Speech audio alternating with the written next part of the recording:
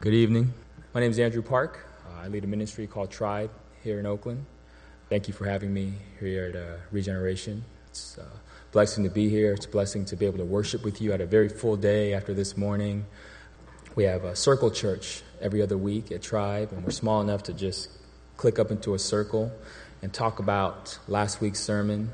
There were some pretty heavy things that are brought out, so we just laid hands on a few of our women and blessed time. After that, I babysat my 3 kids so my wife could get a free haircut. She has very curly hair, so it's tough to find people who can cut your hair, especially for free. So she goes to a program in San Francisco, and they pamper her up, do her whole thing. But I got charge of the 3 kids and another one because another one of our moms had to study all day and had no help. So I just made them all take naps while I was hanging out with my littlest one.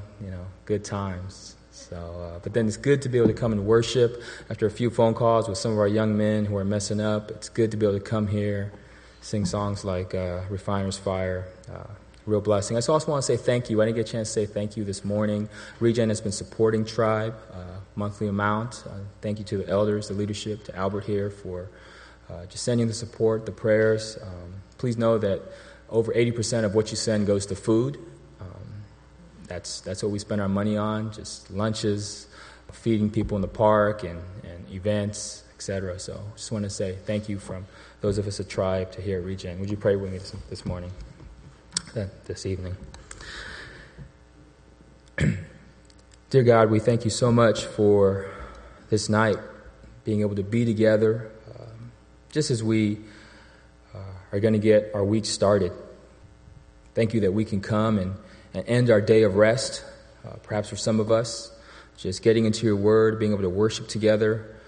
I just want to pray for those that may be here tonight, just really needing your word, Lord. Our bones feel like those in the valley.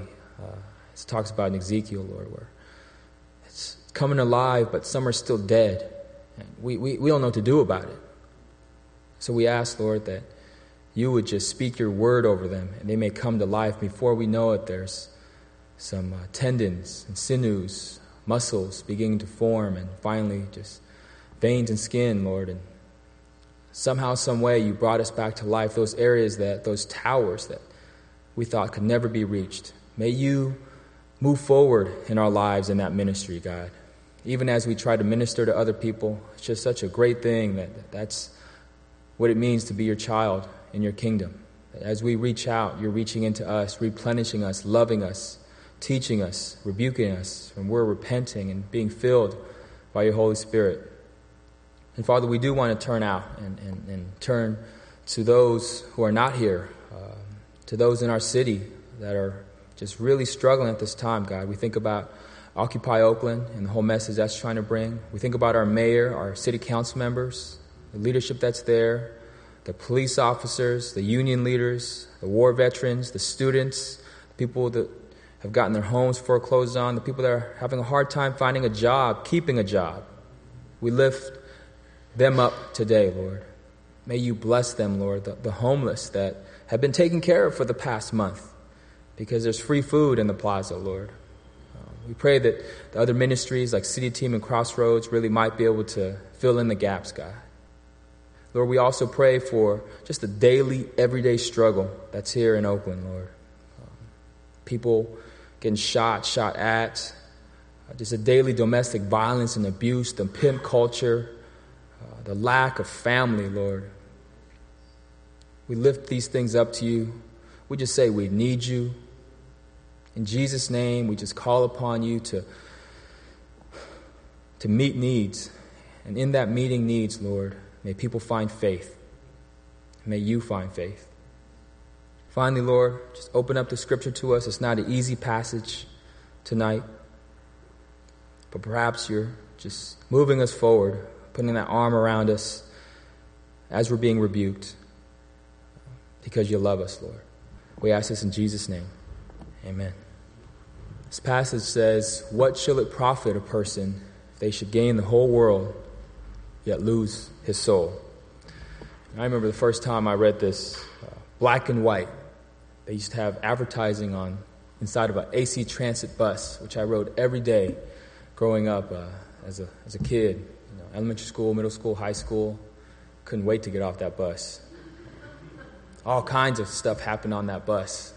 Fights. I remember these girls putting Vaseline on themselves and, just like their knuckles. And when we meet them on the corner, it's going to be like, I'm just walk up to her, and just so many memories on the bus. Back door. We need to get off this, getting kicked off the bus. Deep East Oakland, find my way home. Fun times. But I was a troubled youth. I was a lost youth. And this verse brought such peace to me because it had the ring of a deep and timeless truth. In fact, I don't even think it was Christian necessarily, evangelicals that put that, because I think it said something like a Jehovah's Witness, a kingdom, something under there. The Bible, the Word is the Word. The second time I read this was in church summer camp. Some very fine-looking females that I liked asked me to be a camp counselor. So I said, sure. You don't get paid? No, this is VBS, church camp. Yeah, I'm working 10 hours a day. You don't get paid? No, but okay, I'll do it. I'd already accepted Christ a few months earlier, but not that much had changed. I was still doing the same things. I lied, cheated, stole, lusted, got in fights, and of course, cussed up a storm, like we see too many Oakland youth doing nowadays. The difference was that now I felt bad about it. I was thinking, becoming a Christian is not such a good deal. Because you do the same things, but now you just feel bad about it. I still lied to get by. I could hang out with some of the girls now because their fathers weren't so upset. Word had traveled around the church, but I couldn't sleep with them. I couldn't justify punking people. I tried to still act hard, but it didn't feel like it was who I was anymore. I was changing, losing myself, growing out of my cocoon, my comfort zone of chaos and being lost. That is a comfort zone. When you see violence every day, I saw violence every day. If it wasn't people, it was pit bulls. I hate pit bulls.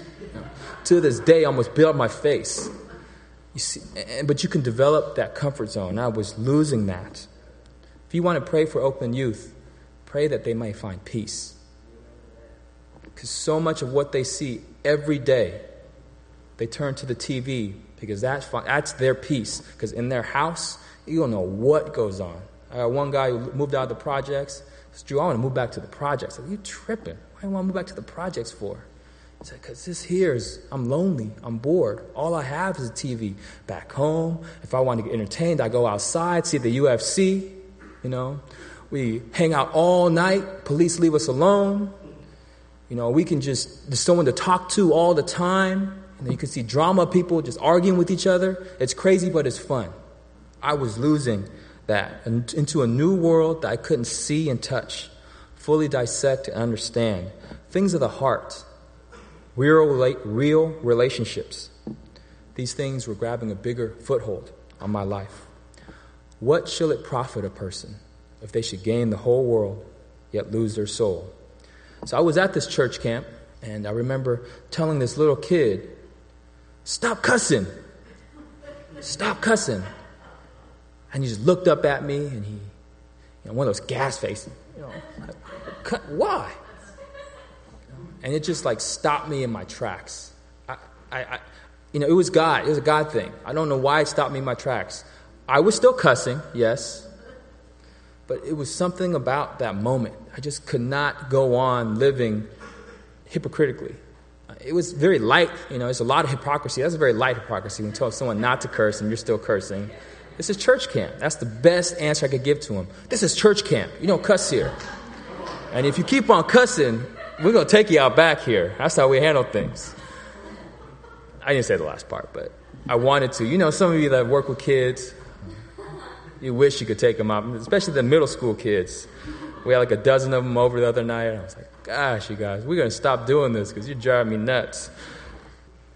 This angst, this uneasy feeling came over me, like life was not what it should be, like a sword was dividing my spirit.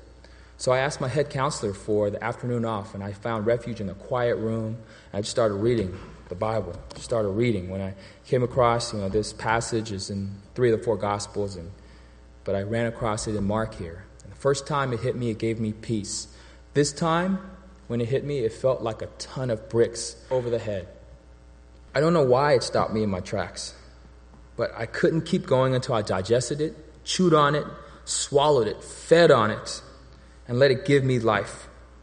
I remember praying the type of prayer where words are there, but you just can't speak it. It's like deep calling out to deep. And I've thought about this over time, and you always put, even if there's words unspoken, later on in life when you remember it, you put words to it. And if I could put words to it now, here's what I think of how it would come out. I would say, God, I'm sorry. I haven't taken you seriously. I'm giving away my soul daily in exchange for crud. That's not the word I use. How would you? I want to consciously give you my soul. I want to willfully give my life to you. Seriously. 100%. I want to keep it 100% with God. There's some, we have all kinds of frames and personalities in life, but if you're not keeping it 100% with somebody in your life, that's a problem. You got to come to that place. Who you keeping it 100 with? And finally, God and I had to come together. I want to keep it 100 with the Lord. I never felt the Holy Spirit more powerfully than I did in those moments. I never cry, but it made me cry. In the middle of the afternoon, as I was entering my freshman year in high school, God finally got a hold of me. I finally let go and let God. I made it. Well, in a way, except that I've taken my life back on a number of occasions. When you really want something, a car, a girlfriend, to really get into a school, a house, to be comfortable, it's like, take the control back. Or when life just overwhelms you and stresses you out, I'd forget about God. I'd start to pray about it, but ultimately, I revert to my old ways. I don't know about you, but for me, it's lying to get by, settling for second best, cheating to get what I needed, cutting corners, pining and punking my way through to get what I wanted, controlling situations, and manipulating outcomes. Does that sound familiar? I'm keeping it real here. Selling myself short, sabotaging myself. This is a natural course of our lives, that we too easily give our souls away. That even though the soul is the most precious thing that we have, the most valuable thing, it's an everyday struggle to not give or barter them away. And this is especially true when you're on the move and try to do something for God. If you're in the pits, that's exactly where the devil wants you to be. He's going to leave you alone. I don't need your soul. You can keep it. It's already messed up. But as soon as you try to move and do something and pray the prayer, you've been praying to get a job. You finally got a job. You were going to church for a while. As soon as you get the job, it's like, I'm too tired to go to church. I got some other things to do. I found my man. I got my children. Whatever the case may be, it's like when you really try to do something positive, that's when it becomes difficult. Penn State, Joe Paterno, terrible, heart-wrenching situation there. But I don't think that it would have been as hard for him to completely come out if he were not chasing the record for college football wins. Football wins. Instead of coming out and saying that these children are being abused and protecting the children, he didn't do all that he could have done. It's because he was on the move trying to do something. We're doing so much good. We have to keep the symbol and the pride and the good of Penn State or the Catholic Church or whatever else you want to put in there. Built on a house of cards. Arab Spring, revolution. Occupying is the easy part compared to rebuilding and making better. We live in challenging times. There's so many opportunities to show and share your faith. Let me repeat that. We live in challenging times. And because of that, there's so many opportunities to show and share your faith. We can run from rebuke, taking refuge in safe and sane, comfortable environments. We can stay in that place where we keep our faith just on the surface, saying the right things. Or we can have Jesus. This is the invitation tonight. You can have Jesus tell you, get behind me. Call out the devil in you and really grow. Do some things together. See real change. See the gospel in its fullness. I love that name of a church. Acts Full Gospel. I wish it was like Jesus Full Gospel. See Jesus in his fullness. Amen? Amen. Thanks be to God that he's the Lord who's in the business of redeeming enslaved souls. He does this by showing us what is chaining our souls down, bringing our faith into the real world. Conversion happens at confession. Change happens when it's challenged. Conversion happens at confession. Change happens when it's challenged. And just to boil it down, I mean, what the guest speaker speak on? You can say, oh, he just talked about putting your money where your mouth is. That's half of it. The real thing I'm saying tonight is you can't put your money where your mouth is. We're simply incapable of doing so. You got to put your mouth out there, because if you don't dream, if you don't vision, you'll never go anywhere. You'll be depressed. I know a lot of depressed moms out here. We work with a lot of depressed moms, and the main thing we're trying to do is, what do you dream about? What do you want? Before your baby daddy got shot, sent to prison, before your kids messed up, your son got shot, what was your dreams?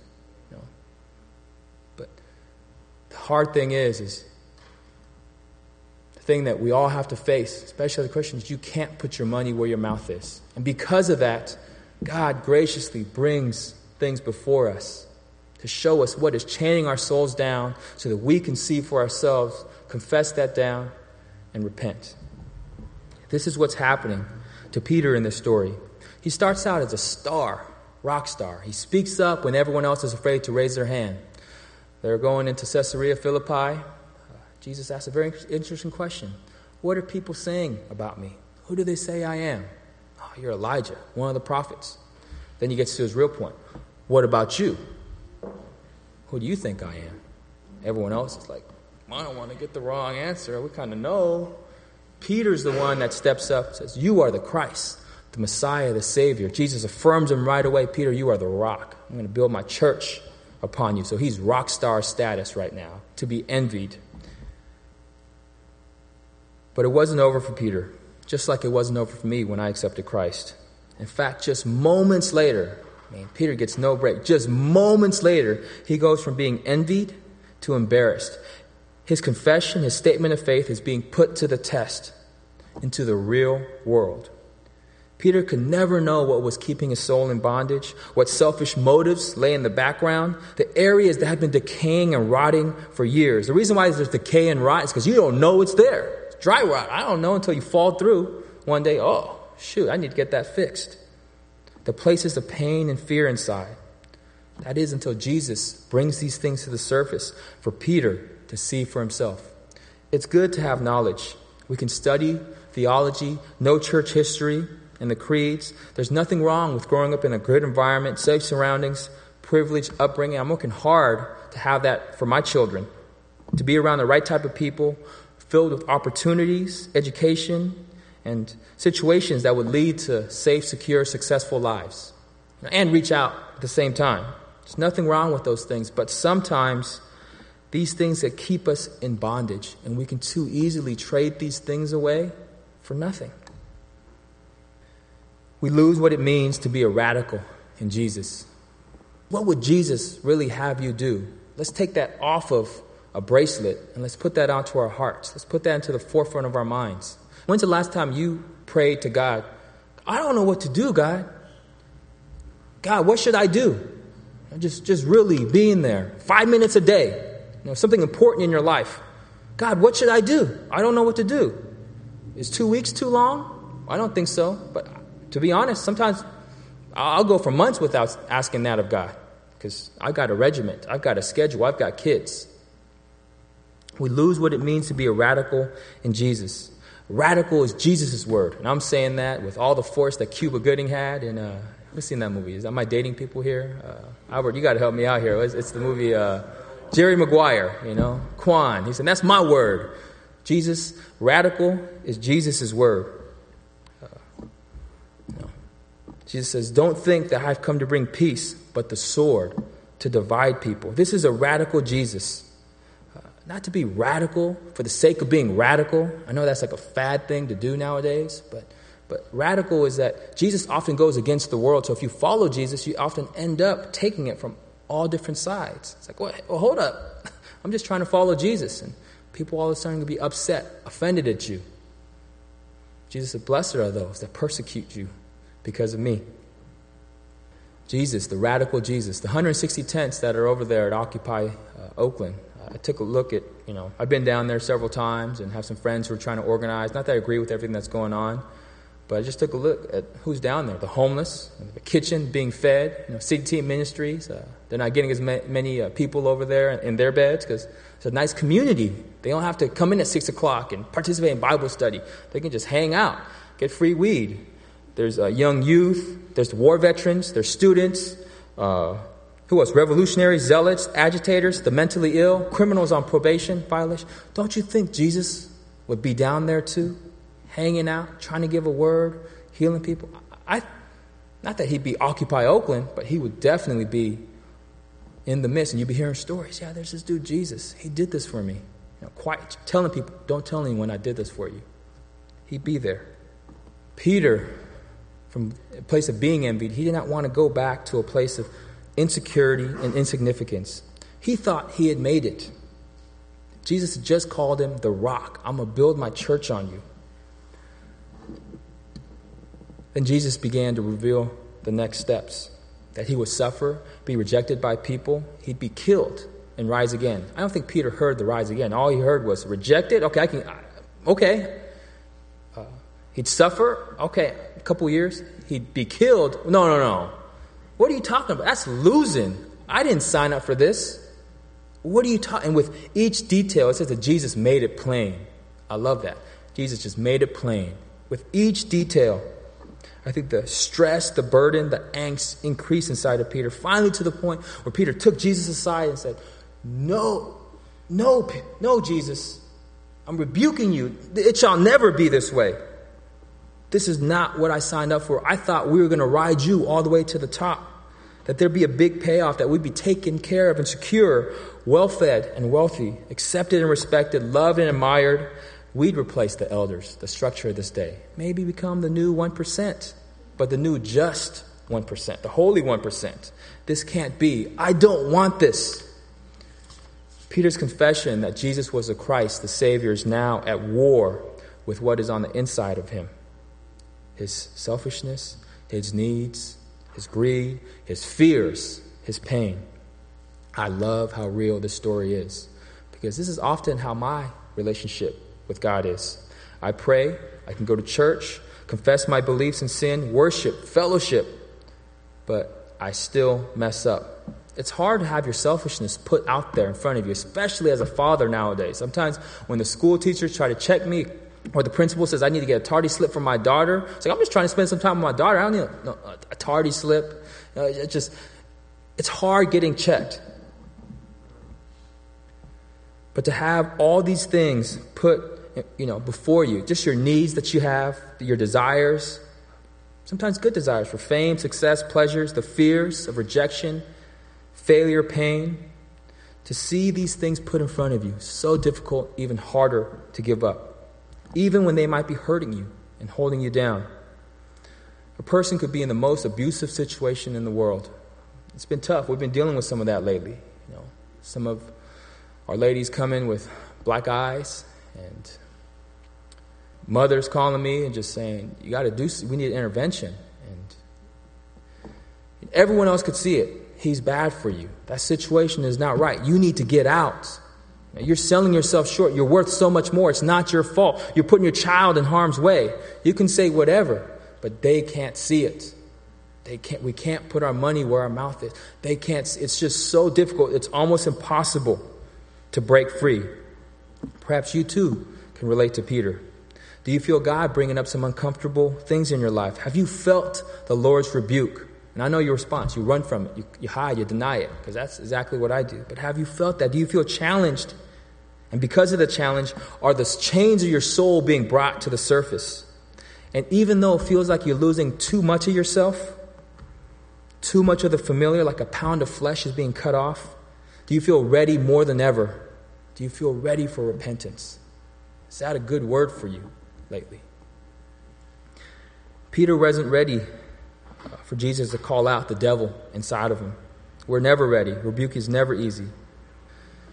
But don't you want, for me, when I come to and I say, God, give me the best of what you have. Help me not to settle. I want the Lord to take me from confession to expression, from safety to purity, from success to significance, from faith to action, from knowledge to love, drawing out the things that are holding me down. Because if left to ourselves, we nurture fear and greed and exchange our souls for them. We can all become the 1%. We all have that capacity, that sin gene. Just because we're part of the 99% doesn't mean we don't have the evil inside of us, of the so-called 1%. And this terminology, I think other countries are looking at us like 99%, 1%. We don't understand those terms because your whole country is 1% compared to our 99% here. I know many pastors are preaching this personal sin, personal responsibility. I think it's an easy thing to preach right now because you find a safe zone. But we always preach that. And I think it's the reason why too many churches are not out there, protesting. I'm not saying that's the last thing I'm saying, but I think too many of us are not out there. I love how some of my pastor friends are out there doing it, speaking, and some aren't. They're standing with the city council, with the small businesses saying they need to be out because they're hurting people that we love. I love how people are on both sides. But what I am saying this evening is that the message of Occupy Oakland is a very Christian, a very moral, a very Jesus message. And the message is this, is that we as a nation are tired of selling our souls for money. We're tired of being stuck in a system that requires too much for success. We don't want to do it anymore. We want to know where our food comes from. We don't want to be poisoned. We want our kids to be in small class sizes, not be treated like cattle. We want less going to so many wars that we don't understand. Explain it to us at the least. Maybe I'm just naive, but there's some dreams, some visions that we have, some desires, that some justice that we want. This is Jesus' message. He was the first. Maybe not the first, but he pronounced these things very clearly in the Word. The root of all evil is the love of money. How hard is it for a rich man to get into heaven? Woe to the rich man, he says in James, because you're in a position that's to be pitied. And blessed are the humble and the poor, because you have a position to be envied. You're in a lofty position. Here's the problem, though. So we know the verses, but we as Christians at churches have been living otherwise. We go after, we admire, we admonish, we affirm the 1%. And this might be hard for some of the parents. There's some parents here of college students. Hear me clearly on this. But how do we affirm the 1%? We go to school, get good grades. We hear that. Well, school's not teaching me anything right now. It's like teachers aren't there to teach. They're stuck with their research, and I'm not interested. Get into good college, grad school, so you can get a good job and be successful. For what? Is it really a road to somewhere? Where are we headed? Jesus was the one to point out that we must not continue on this destructive, unjust, violent, materialistic, commercial, corporate, unhealthy, uninspired path that we've been on. That's the question I've been asking myself these past 2 weeks. Am I living an inspired life? Am I following? Just following? Am I really following Jesus, and is he inspiring me? I know that the protests have, especially lately, have been sounding a lot like whining, envy, jealousy, complaining. But I think we'd all agree that we do need to stop selling our souls. It's just difficult because we don't know, subconsciously, out of weakness, path of least resistance, making these choices to go that direction. I mean, there are very few people saying what this MBA student said in the Daily Cow. I have a day job over in Berkeley, and she said, I'm not joining the protests of 99%. Why would I do that? I'm working very hard to become part of the 1%. And I was like, for real? Wow, I respect that. God can do something with you. You're just being straight up honest. I laugh, but it's a nervous laugh. Because if you're like me, you don't have the courage, the heart to say something like this out loud, but we chase it in our hearts, quietly plotting, driven by fear, motivated by competition and pleasure, making choices that set the direction of our lives. We say, oh, well, I have to. I invested all that's in it. While all the whole time it kills our faith. And we wonder how we're living uninspired lives. This is a path that exploits people, maybe not directly, but indirectly. Commoditizes our health and welfare, destroys dreams, devalues art, music, and dance, makes children consumers. That's what they're trying to turn that's what the devil is trying to turn our children into. It's just consumers. That's all they are. Monetizes relationships, squeezing out expression, purity, real significance, faith, and love. And it's so sinister because we usually don't even know that we're doing it. We've sold out. We're oppressing people with our actions. Jesus is hitting this hard truth here in this passage, that if left to ourselves without reformation, revolution, or repentance, we will naturally give our souls away in exchange for appeasement of our fear and greed, ruining our lives. To this, Jesus says to Peter, Jesus says to us, "Get behind me, Satan. You don't have the things of God in mind, but the things of people." I took my oldest daughter to the Family Brigade of Occupy Oakland, the Day of Action. And just to explain to you why I did that is that we are part of a system. I sent her to a great school, actually. She's learning Spanish. She's learning how to roll her R's. She's saying she loves homework. And we've already raised just like $5,000. We're out there hustling bake sales, selling lumpia and pozole, and we're trying to raise money for the school. Welcome to the New World Order with public schools. So we want to send a message that you participate in the system, you try to do your best, obey the laws. Cops are good generally.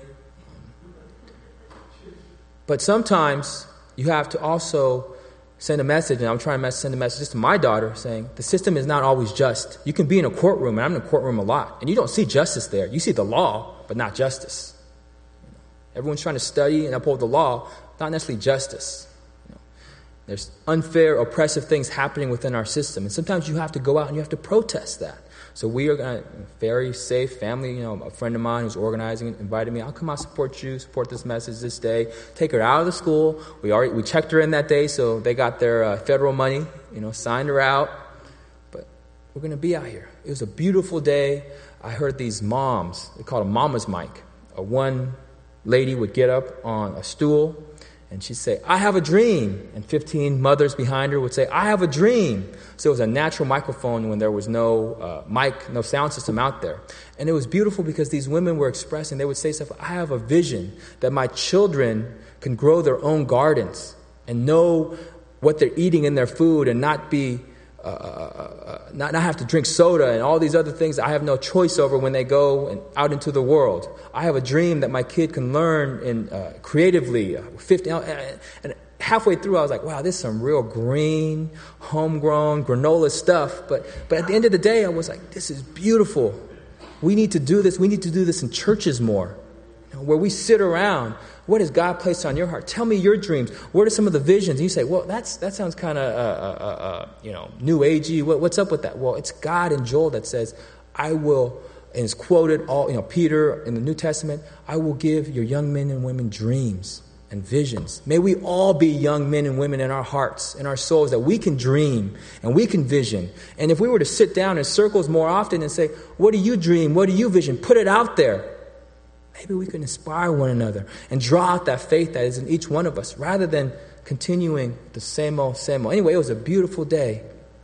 Loved it. I was thanking the Lord, saying, "Lord, please bless this. May it go far to relieve suffering, bring more justice into this world, into our city." In Oakland, I know Oakland very well, and we need some change, and we can do some tangible change in a very short amount of time if we come together, adjust some of the systems that are there. It was all great until we started marching. And this one guy would say, "Share." And the whole group would say, "Share." So it was one of these numbers. "Share, share, share, share, share, share." Yeah! I couldn't do it. It wasn't just because it sounded like we were whining, complaining, bitter children. But it was also because at that moment, I was just kind of on my own thing. I saw why we need Jesus so bad. We can judge correctly, point out injustices, we can take action, protest inequalities, we can demand, even force the powerful to share, but we can never change a person's heart.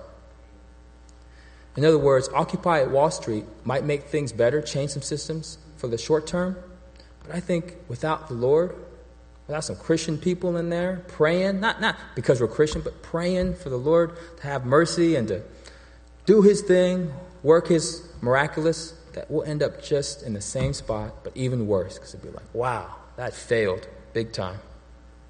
This is a gospel. When my daughters don't share, I do one of two things. I either take away the item from the one that's been dominating it and give it to the one that hasn't, or I take it away completely from both of them so that they can come to their senses. And they'll say, Daddy, okay, we don't need you. We'll work it out. And this is the older one talking, because the younger one doesn't have the words for that yet. And so just leave. Give it back to us, and we'll work it out. You won't hear any more crying. Neither of those actions get them to really share that much more. What does get them to share, what does work, is building our sense of family, having dinner together, telling them how beautiful they are. And in moments where we can teach them, when you hoard things and when you don't share, how do you think that makes someone else feel? How does it feel when someone else cuts you down and is being greedy with their stuff? That increases their capacity. I can literally see changing. And I'm so proud of my daughters when they're doing something and they say, "Oh, here, you can have it." It's like one of the most beautiful things in the world when you see children do that. Some of you guys who work with children, it's like sometimes your adrenaline rush, what you live for to see during the day. Is this so different with our Father, with our God? Sometimes he takes away from the rich, gives to the poor. He says that himself. He does that. Sometimes he takes away the thing completely until we come to our senses and we say, "Oh, Lord." But most of the time, what God does is he builds a sense of family. He loves us. He shares his grace with us. And in the greatest act of sharing family in the history of time, what did God do? God so loved the world that he sent his one and only begotten Son, that whosoever should believe in him shall not perish, but have eternal life. Amen? That's the greatest act of sharing family ever. I want to adopt. I know some of you may want to adopt. But it's got to start with you having some people over for dinner, changing your family structure. You can actually reach out there, and that's what God's doing. He's like, look, I realize you don't feel a part of the family. I need to bring you in here, and the only way you can understand this is if I share Jesus with you. And Jesus, by coming into this earth, God showed us how to share by being one of us, willingly giving up his position and power by not going after what is rightfully his.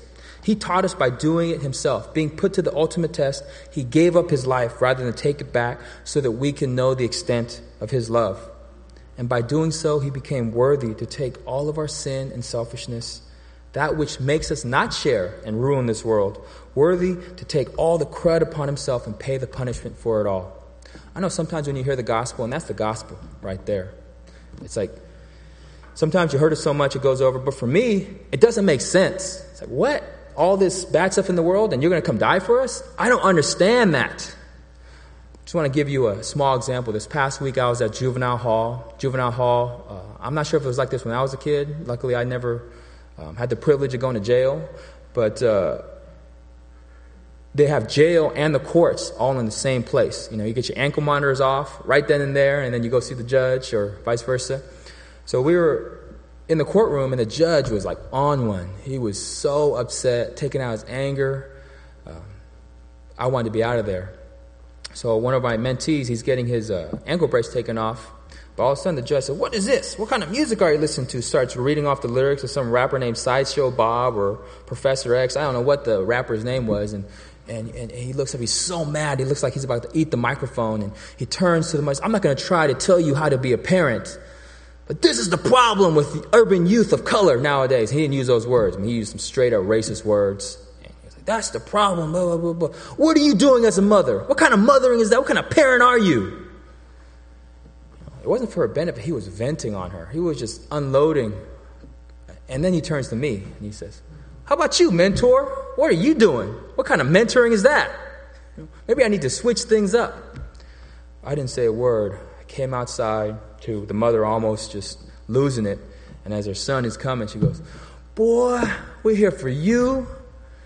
I'm getting clowned by the judge. Even Drew's getting clowned by the judge. We're here for you. You better shape up, boy." And I just want her to keep going because as she's expressing her pain or anger, I'm like, yes, because I was about to go off on that judge too. And all day I was going to go off on that judge until, as I saw her saying this, I saw Jesus. See, Jesus is there in our courtroom, not just as the advocate, the mentor. He's taking it all. When we're sitting there to be judged by a judge, and for all the things that we've done unto other people, Jesus takes it straight to the heart. All of our sin. To take it one step further, that day, I wanted to call the judge. I wanted to write letters. I know some judges. It's not right what he did in that courtroom. I know some powerful people. Every time I thought of that, I just thought of the mother. Just thinking about how she felt. And it enabled me to pray for her in a new way that I've never prayed for people who are going through it. I just want to say, Lord, please bless them. Help them to get through this. Give them the strength. But it was like, Lord, just help her to know that she's a good mother. Help her not to reach back for those substances that she's worked so hard to get off of. Help her to just be and bring a friend by today. Just these prayers that were coming. That's why it says in Hebrews, Jesus can lift us up and be our advocate and pray for us. And he knows exactly what we're going through because he was there and he got to put all on him. I don't know if that's working for you, but I've been feeding off that for the past week. What shall it profit a man to gain the whole world? What shall it profit a woman to gain the whole world, yet lose her soul? Just to end with some examples of how I see people not giving up their souls, how I see people denying themselves. Because, Jesus asked that question to basically get to the meat of what he's saying, which is to follow me is to deny yourself and to take up your cross. Albert is a good friend. I consider him a good friend. I look up to Albert. He has great faith. One of the smartest guys I know, but the decision he makes, it just has faith written all over it. And it's not necessarily to push Regen forward, even though he's trying to do that, but it's to push the kingdom forward. And when you see that type of integrity, when you see that type of faith, it inspires you. We get that from our friends. Some other examples of living radically, of denying yourself, of God shaking the grip of the things that have been holding on to our souls. When a young man or woman makes a choice to not do something. No, I'm not going to have sex. I talked to some young men and they were like, I stopped hanging out with those dudes. And I have a girlfriend, but I choose not to have sex. And there's like a freshman in high school talking when everyone else, seemingly, the perception, is doing it. It's like, you're living radically for Christ. Let me affirm that, young brother. In marriage, you can live radically for Christ because that's where you really get tested. Some of the things you've been holding on to, boy, your spouse will bring it to the surface. God will use your spouse in your life. And we often resist that, go into roles. Oh, I'm the head of the household, I'm a helper or whatever. I do this or I do that. So who else in your life is going to speak to you, speak truth in a loving way and bring up some of those chains that you have? And instead of running away, appeasing ourselves, going to our old habits, ask the Lord, help me through this situation. It's so tough. My wife and I will get into it sometimes. I can't. I tell my daughters to apologize. She goes, no, I'm not saying sorry. And they're crying. I can't. No. Say sorry. Just say, and it'll be all over. And it's just complete silence. I can't say. And that's how I feel. But I know the Lord's, that's his ministry to me. Not going after money. Being a teacher, living among the poor. I think the intern program here, Albert and I will talk, we'll pray for the interns. And just, I've heard some of you guys' stories, leaving the lives, very successful careers. You're into a place where it's like, everyone wants to be you. That's what we're all working hard towards to get there. It's like, no, I feel God calling me towards this. I'm going to pursue this. While family saying, what are you doing? Why are you doing it? You're going to live where? And not get paid anything? No. I know you're getting paid, but you're not getting paid anything. You know that. But that inspires me. Maybe this question, this timeless, deep truth has been bothering you lately. What shall it profit a person to gain the whole world, yet lose their soul? I want to just end with Peter, since we sort of started with him. Well, let me start by saying this, is that I just saw a movie, Tangled, and Rapunzel, that long hair, stuck in a tower. And as I was seeing this movie, I don't get to watch movies because I drive and the DVD's in the back of the car. Kids have seen it a million times. My wife has seen it a million times. But as I was seeing this, it's like I was getting emotional. That is Oakland pimp culture right there. Steal someone away, lock them in a tower, use them for your purposes, give them a new name, and just use them dry for what they have. Make them fear the world, never go out. This past week, some young lady shared that they basically been trafficked. Not trafficked sexually. That's one aspect, but there's other things. You can house clean for me, watch my kids, or we get government checks from you that you don't know about. There's many ways to get pimped. That is Oakland pimp culture right there. Really tough to break free Peter, he could have been stuck in that same tower. The things that are pimping his life, not being able to break free. He could have run from this rebuke and just continue to think about the things of men.